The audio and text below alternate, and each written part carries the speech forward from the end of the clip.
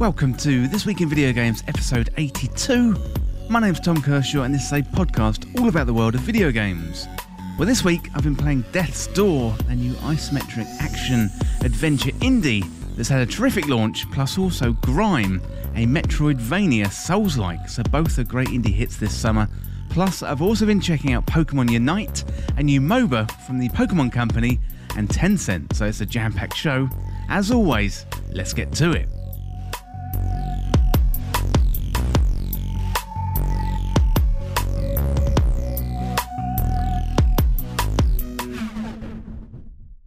Welcome to the show, everyone. I hope you're well and you're having a good week. Now, I'm good this week, although unfortunately I didn't get an invite for the Halo Infinite technical test that happened last weekend, but fear not. I think there's more tests coming, plus we've got that beta too, so I'm determined to get in by hook or by crook. You know, I really can't wait for Halo Infinite, and seeing everyone play that technical test, plus the great initial reception, has really set the hype levels rising. I can't wait for that release date, whatever that may be. So with that in mind, later on in the show, I've gathered together some information about Halo Infinite so we can all get hyped together. Well, before we get into the show, I wanted to plug the podcast Patreon, and you can send in your questions, your stories for community questions by signing up to Patreon, and for as little as $2 a month, which is less than a cup of coffee, you can sign up to become a patron, and we can access exclusive Discord rooms, send your questions and your comments to be read out on the This Week in Video Games podcast, and also access exclusive content and early access too.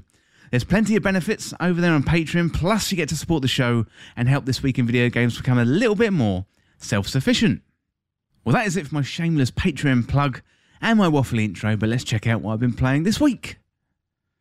Well, this week I've been playing Death's Door, so I'm slightly late to the party on this one, but it's shot right up there to near the top of my best games of 2021, and this one is a Zelda-like, so if Link was a crow, that is, and I'll bring you my thoughts on that one first up in the show. But my one tip for this week is you got to go out there and try Death's Door. It's super fun, but more of that in a minute. I've also been playing Grime, another fantastic indie game. As I mentioned in the intro, it's a Metroidvania Souls-like, and it certainly sounds like a combination of words that's been used a lot. But Grime, it feels great, not quite on the level of Hollow Knight, but satisfying all the same. Plus, you've got a black hole for a head, which isn't an everyday occurrence. Well, finally this week, I've been checking out Pokemon Unite, and this is a new MOBA from the Pokemon Company and Tencent. So if you think about it for a little bit, Pokemon and the MOBA style of gameplay fit really well together. I'm really surprised how much fun this game is, as well as the polish.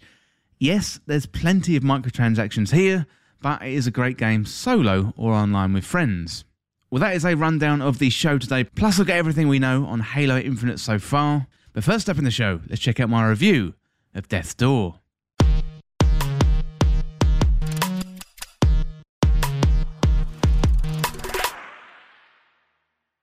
Well, Death's Door is a great new indie title and another that has taken the world by storm. So this one is an isometric Zelda-like with elements of the Souls genre, plus there's plenty of secrets to discover too. It's come out of the blocks at a furious pace, and it's definitely something you should be checking out on PC or Xbox. Well, in Death's Door, you play as a small crow, working for the Reaper Commission by harvesting the souls of the living. Unfortunately, you've been sent on a task to collect a particular soul, and then it's been stolen from you, so you're led to the Undying Realm on a hunt to retrieve the stolen soul to reach Death's Door. And to unlock the famous Death's Door, you need 3 powerful souls, and therein starts the adventure. Well, Death's Door looks similar to something like Hades, but the camera angle and the action is the only real comparison. You know, this is much more of a traditional adventure game where you explore, you fight, you collect items, and you lose yourself in the gorgeous and stylized environments. Like you've got graveyards, there's ruins, and there's mansions too. Complementing the action, there's plenty of puzzles to solve, which include things like hitting switches or gathering keys and opening gates.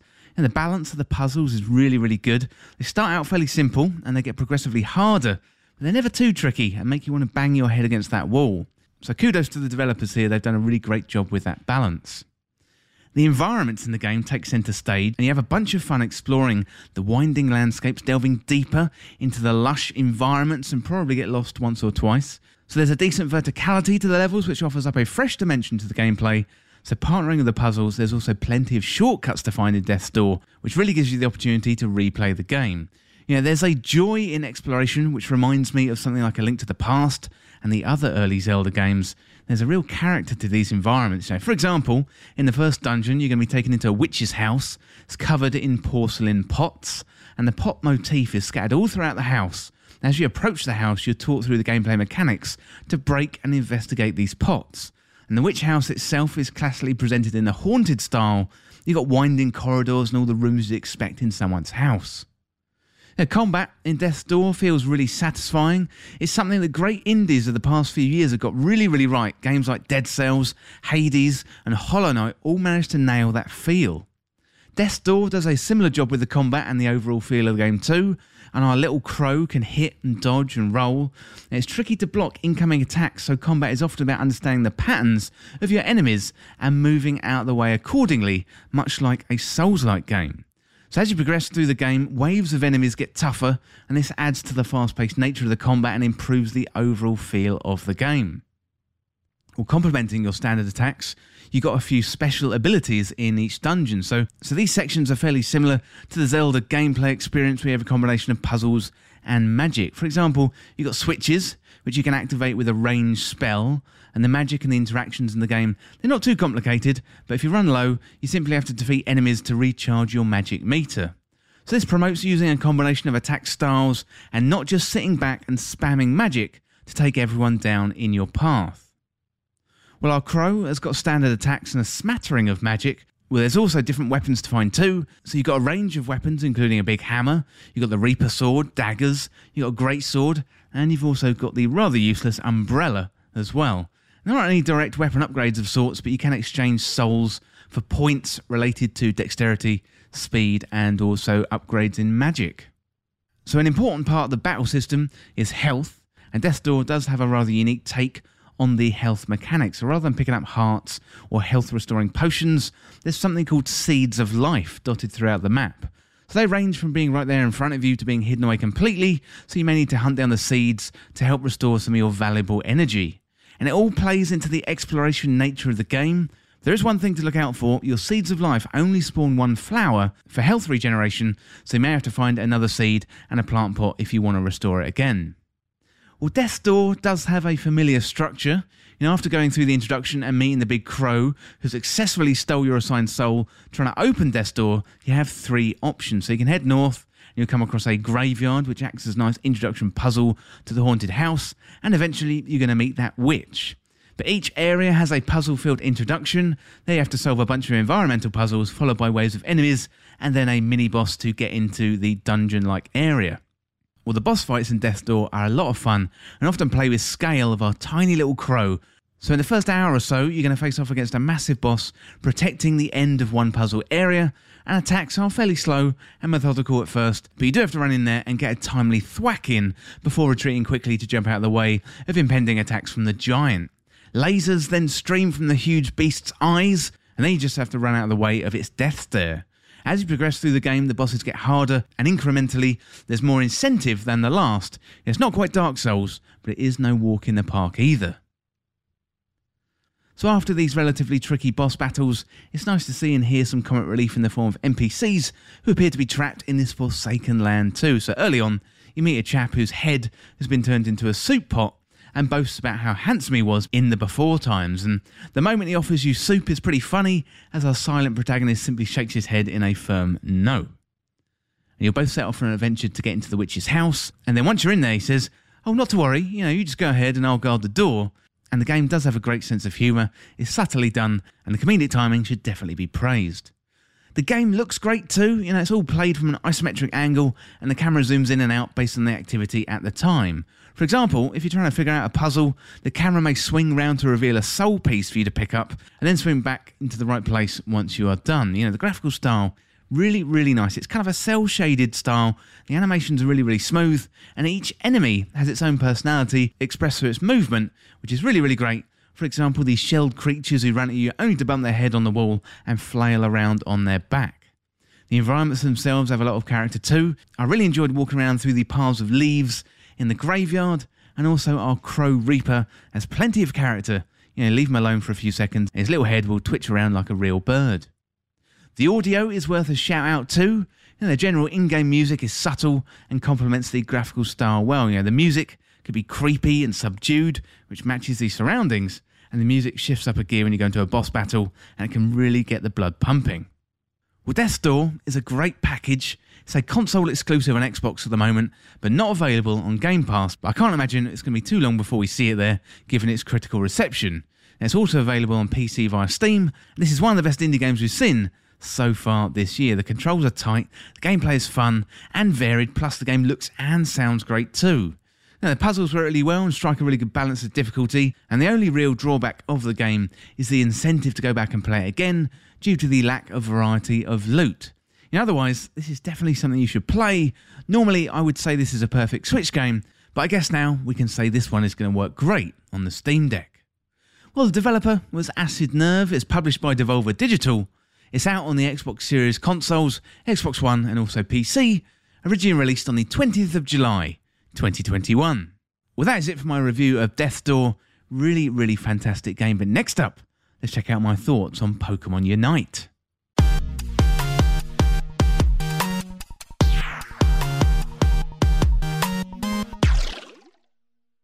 Well, Pokemon Unite is Nintendo's first try at a MOBA, and so far it's been really, really well received. This is a 5v5 battle with MOBA-like mechanics, and the key to all of this is the 10-minute timer on matches, so it's very easy to dip in and dip out. The Pokemon franchise has been begging for an update when it comes to the battle system, and given Pokemon Unite is free to play, the Pokemon Company and Nintendo may have just stumbled across a rare gem of a game. Well, Unite was originally announced back in 2020, amongst all the other announcements with Pokemon's anniversary information. Fans initially seemed concerned, given everyone wanted Diamond and Pearl remake back then, which did eventually get announced. But Pokemon Unite has been developed in partnership with Tencent and TiMi Studios, and you can certainly see their expertise on display with the free-to-play mechanics. Well, now the game has come out, there's a high level of polish on the game, and it's actually really, really fun, and there's hardly any barrier to entry with the game, with it being free, plus the huge popularity of the Pokemon franchise. All of this could add up to a really bright future for this game. So when you first start out in the game, you make a trainer character, then you jump into the action immediately through the tutorial. So you learn about the rules of the game, which is essentially a mini MOBA, where you have to level up your Pokemon through battling other wild Pokemon in the arena, collect Pokeballs that drop and then dunk them into the goals to score points. But this is a 5 versus 5 match, and the team with the most points at the end of the 10-minute time limit wins. So if you're not familiar with MOBAs, let's have a look at what that means. So Multiplayer Online Battle Arena, or MOBA for short, it's a subgenre of strategy video games in which two teams of players compete against each other on a battlefield. So each player controls a single character with a set of distinctive abilities. They improve over the course of the game and contribute towards the team's overall strategy. The ultimate objective for each team is to destroy the opponent's main structure, located in the opposite corner of the battlefield. So popular games in this genre include League of Legends, Dota, and also to a lesser extent Heroes of the Storm.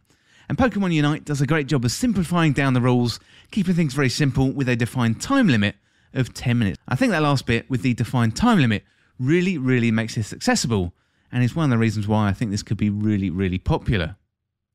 Well, Unite used the MOBA framework as inspiration, but Pokemon are already really well suited to this type of game. So when you first start out, matches will be in the original form of Pokemon. For example, you'll get a little Charmander, and then as you progress, you'll gather points, you'll level up, and that'll evolve into other iterations of your Pokemon. For example, the Charizard. And basically, you want to get as many points as you can to try and evolve as quickly as possible, so you can use those endgame abilities and defeat your opponents quicker. Well, the combination of battles against computer-generated wild Pokemon and the human opponents is a great combination and feels really natural. So you start out with a regular attack, and as you progress, you get 2 other special attacks, and then you get an ultimate attack, which is designed to inflict maximum damage on your opponents. This in-match progression adds excitement to the matches, as you're trying to best to gather as many points as possible to level up as fast as you can, while trying to take out your opponents at the same time. Well, the map is split into 2 lanes, so you've got the top and the bottom. When you start out, you're going to split the teams in 2, and try and gather the points to dunk some goals and level up your Pokemon. So if you encounter other human opponents, they're going to try and take you down. If they do, or you take them down, then you remove their store-up points, and you'll stop them from gaining an advantage. There's nothing more satisfying than taking down an opponent who's got about 20 to 30 points stored up, but if you get knocked out, you're going to have to go back to your starting position on the map, and it's going to take some time to get back into the position. So if you do take a few hits, you want to retreat to regain some HP, and you'll do that either by picking up some health items on the map or by sitting in your goal, which will slowly restore HP. As you progress through the game, powerful Pokemon will spawn on the map, worth many more points, and if you can team up to take this one down, then you'll gain a major advantage over the other team, and you battle it out until the timer runs down, but I've also seen a few teams wave the white flag and give up too. So it shouldn't be underestimated how fun this game feels. We've been asking for improvements to the battle system over time from Game Freak, however they keep delivering a similar style of Pokemon mainline franchise game, but Pokemon Go did take the world by storm when it was first released, and Unite has the potential to do something similar because it blends the Pokemon franchise with the competitive nature of a MOBA. The battles feel great, and it's easy to pick up, and it's likely to please younger fans who just want a Pokemon game, but also older fans who may have grown up with Pokemon and have played other MOBAs. It's definitely not as intense as other MOBAs like League of Legends or Dota, which do have the reputation of being really toxic once you get into the upper echelons of the game. Personally, I haven't really experienced this toxicity, however, I think it's pretty much accepted and well known at this point. So players don't have the opportunity to chat in-game at the moment, plus the matchmaking is quick, easy and simple. Now, I would imagine in the early stages of the game, teams are probably going to get filled up with bots, given the easy nature of the first few games, but this is probably likely to change when you get into the ranked modes. Well, to get ready for the action, there's a decent practice mode in Pokemon Unite, which allows you to play as any Pokemon on the roster. So in the regular team-based modes, you have to own and unlock Pokemon, which you can do so by playing the game and buying Pokemon from the in-game store. So given this is a free-to-play game, there are significant microtransactions, although you don't really have to interact with that if you don't want to. So there is a depth to Pokemon Unite, which is really welcome. So rather than the tired old mechanics of Game Freak Pokemon games, here the battles can range from easy to super hard, depending on who you are playing. So you can unlock up to 16 held items, which can boost your Pokemon stats in battle and can really swing the outcome of matches. So customization in Unite is really detailed too. For example, you can unlock clothing, items and other stars for your trainer. Pokemon Unite's versions of skins is called HoloWare, which acts as a digital projection on the Pokemon to change their appearance. So there's classic outfits and also outrageous ones too. Plenty of styles to mix it up and really personalise your Pokemon. We've got a Battle Pass as well, which has 90 levels, plus it's free too. There's also a paid premium version, as with other free-to-play games, but the free version comes with a bunch of cosmetic items that allow you to personalise your Pokemon, your trainer, and also level up your stats. So this one is a tried and tested formula within the live service game model and always incentivises just one more match. So there are events too, including daily, timed and special events, and no doubt later we're going to see seasonal events tying into real-life seasonal activities, much as there's been in other big games like this, like Call of Duty, Fortnite and also Destiny 2. So at launch, there's 20 Pokemon to choose from, with plenty of room to add more down the line. So you've got 5 team roles, including the Attacker, All-Rounder, Defender, Speedster, and also Support. And each of these roles play really differently. So for example, Pikachu feels particularly powerful, and also Gengar too, although I'm a massive fan of playing as Charizard.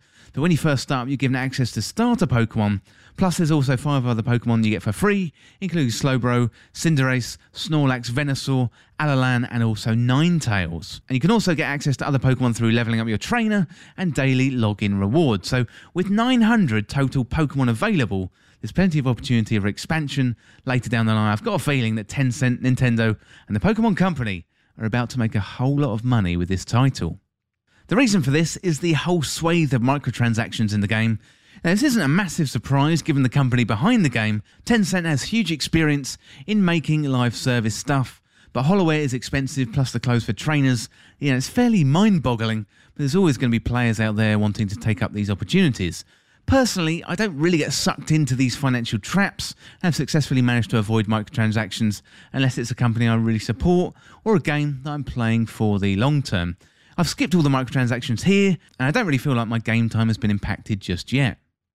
But one of the major flaws of Pokemon Unite from a player perspective is that not all Pokemon are available initially. If you want to unlock them, you have to pay.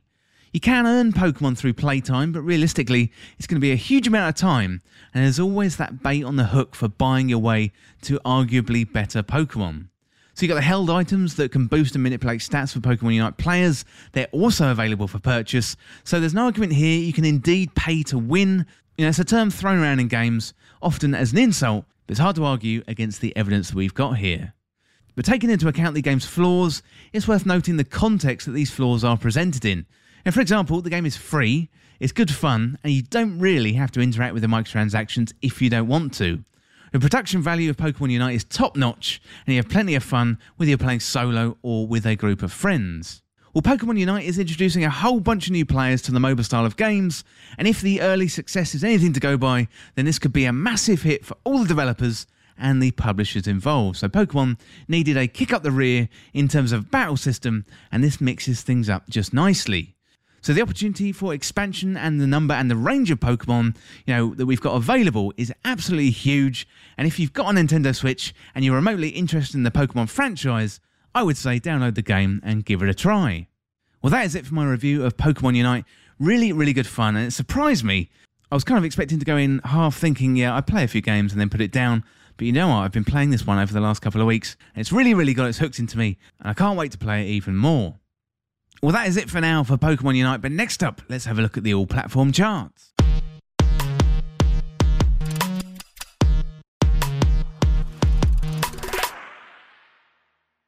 Well, at 10 this week, it's a new entry, so it's Neo, The World Ends With You. Then at 9 this week, it's down 5 places from last week's number 4, it's FIFA 21. At 8 this week, it's the Olympic Games Tokyo 2020, and that's up 5 places from last week's number 13. And at number 7 this week, it's Marvel Spider-Man Miles Morales, down 1 place from last week's number 6. At number 6 this week, up 3 places from last week's number 9, it's Grand Theft Auto 5. And at 5 this week, up 3 places from last week's number 8, it's Minecraft. And number 4 this week, up 3 places from last week's number 7, it's Animal Crossing New Horizons. And number 3 this week, it's Mario Kart 8 Deluxe, up 2 places from last week's number 5. Number 2 this week, it's Legend of Zelda Skyward Sword, holding steady at number 2, and still in there at number 1, it's F1 2021. So congratulations to the team from EA, and I think it's Codemasters too, for that number 1 spot this week. Well, that is it for the all-platform charts this week. But next up, let's check out everything we know about Halo Infinite.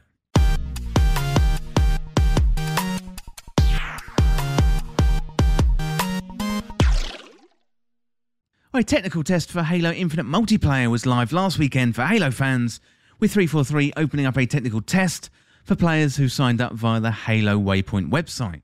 So Halo Infinite was supposed to launch in holiday 2020 alongside the Xbox Series consoles. However, 343 slammed on the brakes and delayed for 12 months, and looking back at the feedback so far, it looks like that might have been a good decision, as the reception so far appears to be really, really positive. Well, today I'm going to gather all the info we have for Halo Infinite, and I'm going to be drumming that hype drum, looking forward to launching this holiday season. Well, 343 first announced Halo Infinite back at 2018's E3, and we got a much better look at E3 2020. However, the gameplay was met with a pretty poor reception, so it went back into development for an additional 12 months. This was a major blow to 343 Studios and Microsoft too, given that Halo was going to be their flagship title, launching alongside all the new consoles in the form of the Xbox Series S and X. Well, recently, Halo had a technical test for Halo Infinite Multiplayer, which went out to a select number of users, and feedback from that technical test appears to be really positive so far. So players were pit against bots in the first technical test.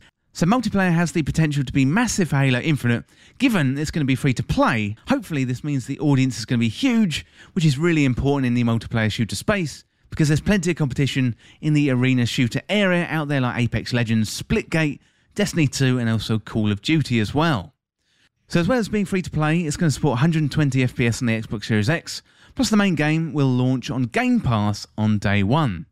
So we want Infinite to grow over time, versus going to those numbered titles and having all that segmentation that we had before.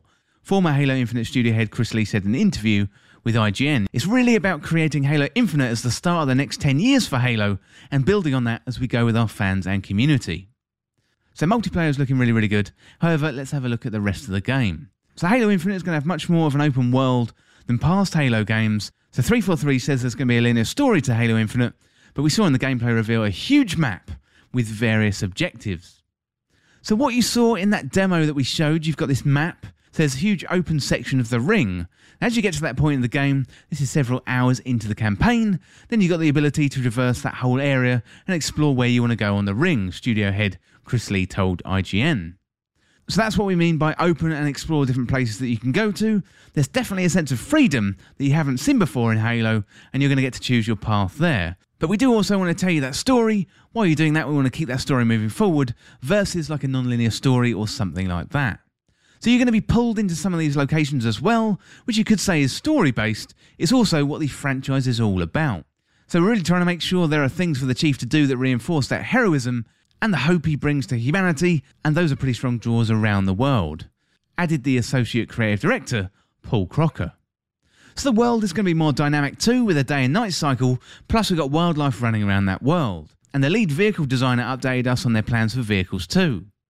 So to meet that fantasy of a more expansive Halo, we really needed to unlock our environment artists and level designers to make much more of a complex terrain.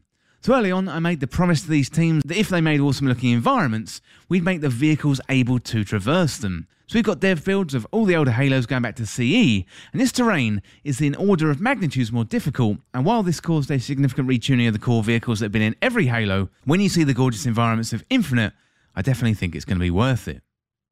There's plenty of developments with multiplayer in the open world, but there's also new weapons to look forward to. So we've got the grappling hook, and it looks like a pretty fun tool, where you shoot out a shot and can grapple towards enemies or pull them towards you. It can also be used for traversal in PvE content and for getting up into hard to reach places. And I've also seen a clip where a player grabs a weapon with it and it looks absolutely awesome. There's another new ability too called the Drop Wall, which is similar to the Halo 3 Bubble Shield, or if you are familiar with the Titan Barrier in Destiny 2, it's very close to that. So there's also a bunch of new weapons, and thanks to IGN for the tips here. So we've got the Ravager. It's a banished 3-round burst energy weapon that runs on plasma fuel. We've got the Mangler, so it's a banished pistol with a giant kinetic projectile that fires more slowly than the UNC pistol, but deals more damage. We've got the CQ-S48 Bulldog, a new UNSC Riot shotgun that replaces the classic shotgun. We've got the VK-78 Commando, so this is a rifle that can go in full auto and is good for mid-long range. We've got the Pulse Carbine, a familiar but not quite identical version of the classic Covenant Carbine weapon. So loads to be excited about there, but I have saved one of the best headlines for last, and that is Forge Mode. So Forge Mode is being developed separately by Skybox Labs, the studio that helped out with Halo 5's PC map making tool for Halo 5 Forge. So there's definitely loads to be excited about. So multiplayer looks like it's on track to be a big hit, plus it's free to play, and we've got Forge Mode too.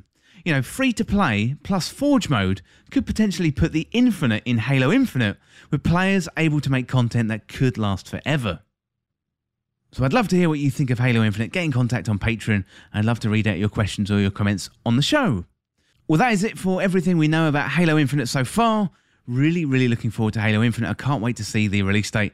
Hopefully it's going to be coming sometime mid-November, but let's wait and see what Microsoft and 343 Studios say. Well, that is it for Halo Infinite for now, but next up, let's check out my review of another indie hit of the summer, and this one is Grime.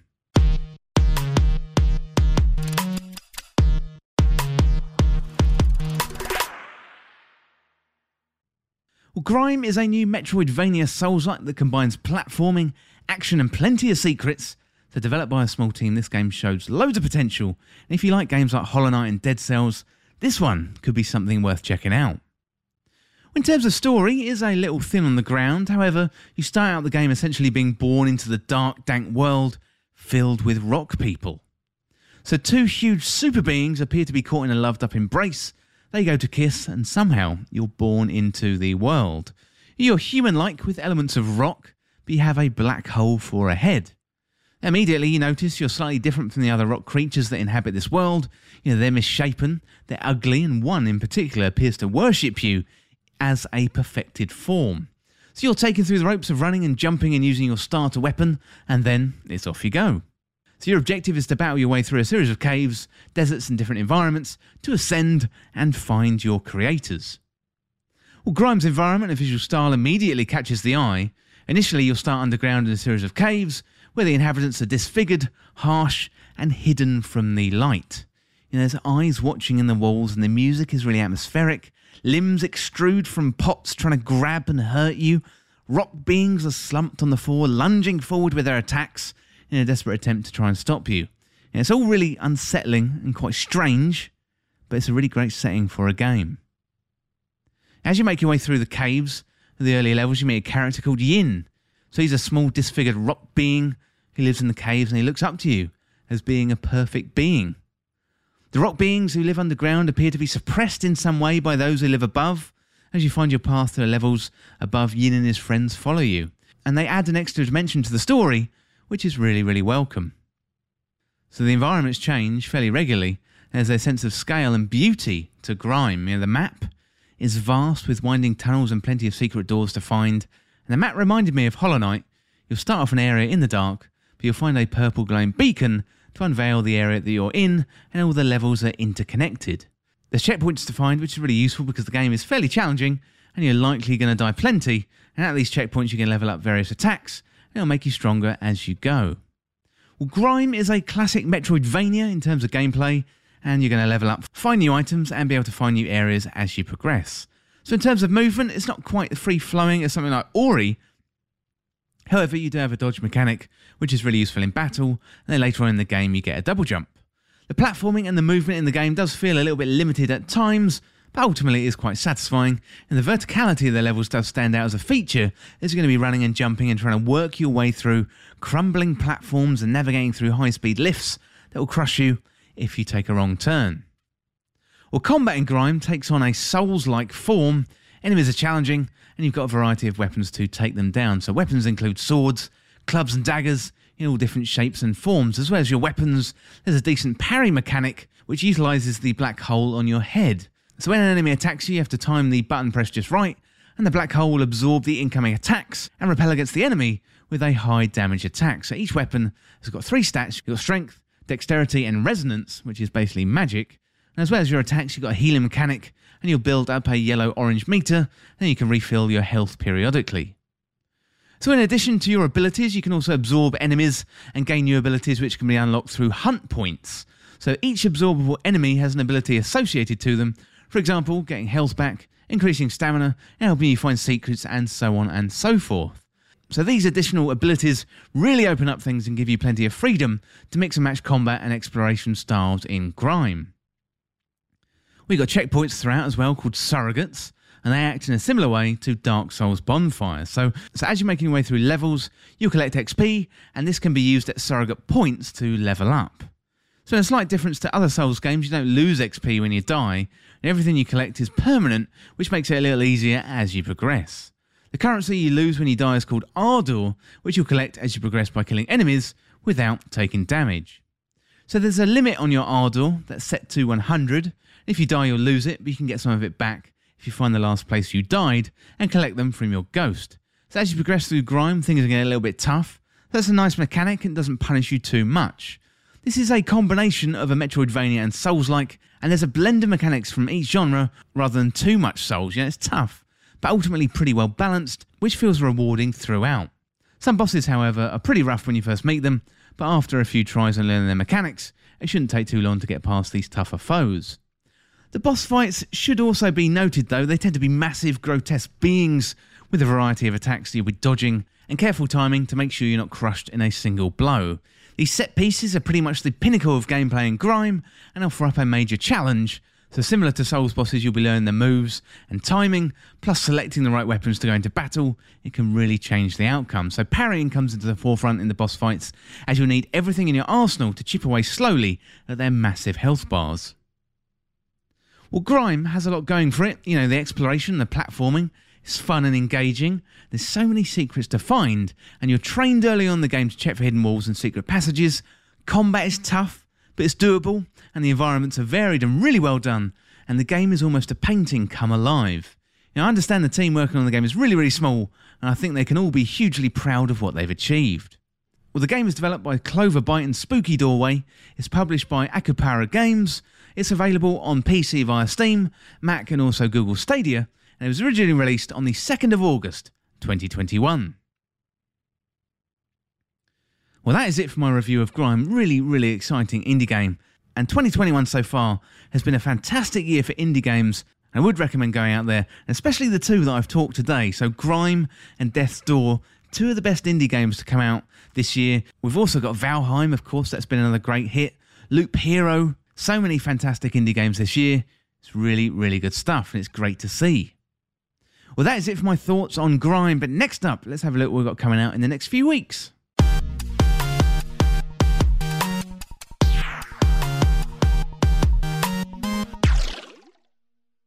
So on August the 10th, we've got a few games. We've got Black Book, that's on PS4, Xbox One, Switch and PC. We've got Godfall, that's coming out on PS4. And we've got Lawnmower Simulator, that's coming out on Xbox Series consoles and also PC. Then on the 11th, so we've got Icarus, that's coming out on PC and also on PC, Seed of Life. Then on the 12th of August, we've got Art of Rally, that's coming out on Xbox Series S and X, Xbox One and Switch. Also on the 12th, we've got Foreclosed, that's PS5, Xbox Series consoles, PS4, Xbox One, Switch, Stadia and PC. So that is pretty much the full house. Then on the 12th, we've got Nakara Blade Point, that's coming out on PC. And then on the 13th, we've got Hades, that's coming to PS5, Xbox Series S and X, PlayStation 4 and Xbox One. Also coming to Game Pass, worth noting that one. Then on the 16th of August, we've got Road 96, really interesting indie game, that one. That one's coming out on Switch and PC. Then we've got Greek Memories of Azure, that's coming out on PS5, Xbox Series console, Switch and PC. That's coming out on the 17th. Then also on the 17th, we've got Humankind, that's coming out on PC. And then on the 17th as well, we've got Marvel's Avengers War for Wakanda. That's on PS5, Xbox Series consoles, PS4, Xbox One, Stadia and PC. On the 19th, really exciting one, we've got 12 Minutes, Xbox Series S and X, Xbox One and PC. Then on the 19th as well, we've got Recompile, PS5, Xbox Series consoles and PC. Also on the 19th, we've got Rims Racing, PS5, Xbox Series consoles, PS4, Xbox One, Switch and PC. And then we've also got The Veil, Shadow of the Crown, Xbox One and PC. Then on the 20th, we've got Ghost of Tsushima, Director's Cut, PS5 and PS4. And then finally on the 20th, we've got Madden NFL 22. That's coming out on PS5, Xbox Series S and X, PS4, Xbox One, Stadia and PC. Well, that is it for this week's episode, and if you want to get involved in the show, get in contact through Patreon on patreon.com/thisweekinvideogames, or check out the latest on the website. We'll send in your questions, your comments and your video game stories. I'm always interested in hearing from you. Well, as always, thank you so much for watching or listening, and for more This Week in Video Games content like this, like, subscribe and share with a friend. To join our community, check out the Discord link in the description. You can follow me on Twitter at TWIVG Podcast. If you enjoyed this podcast or found it useful, liking and sharing it would really help me out. Otherwise, check out the other podcasts in the feed. Well, thanks again. I'll see you soon.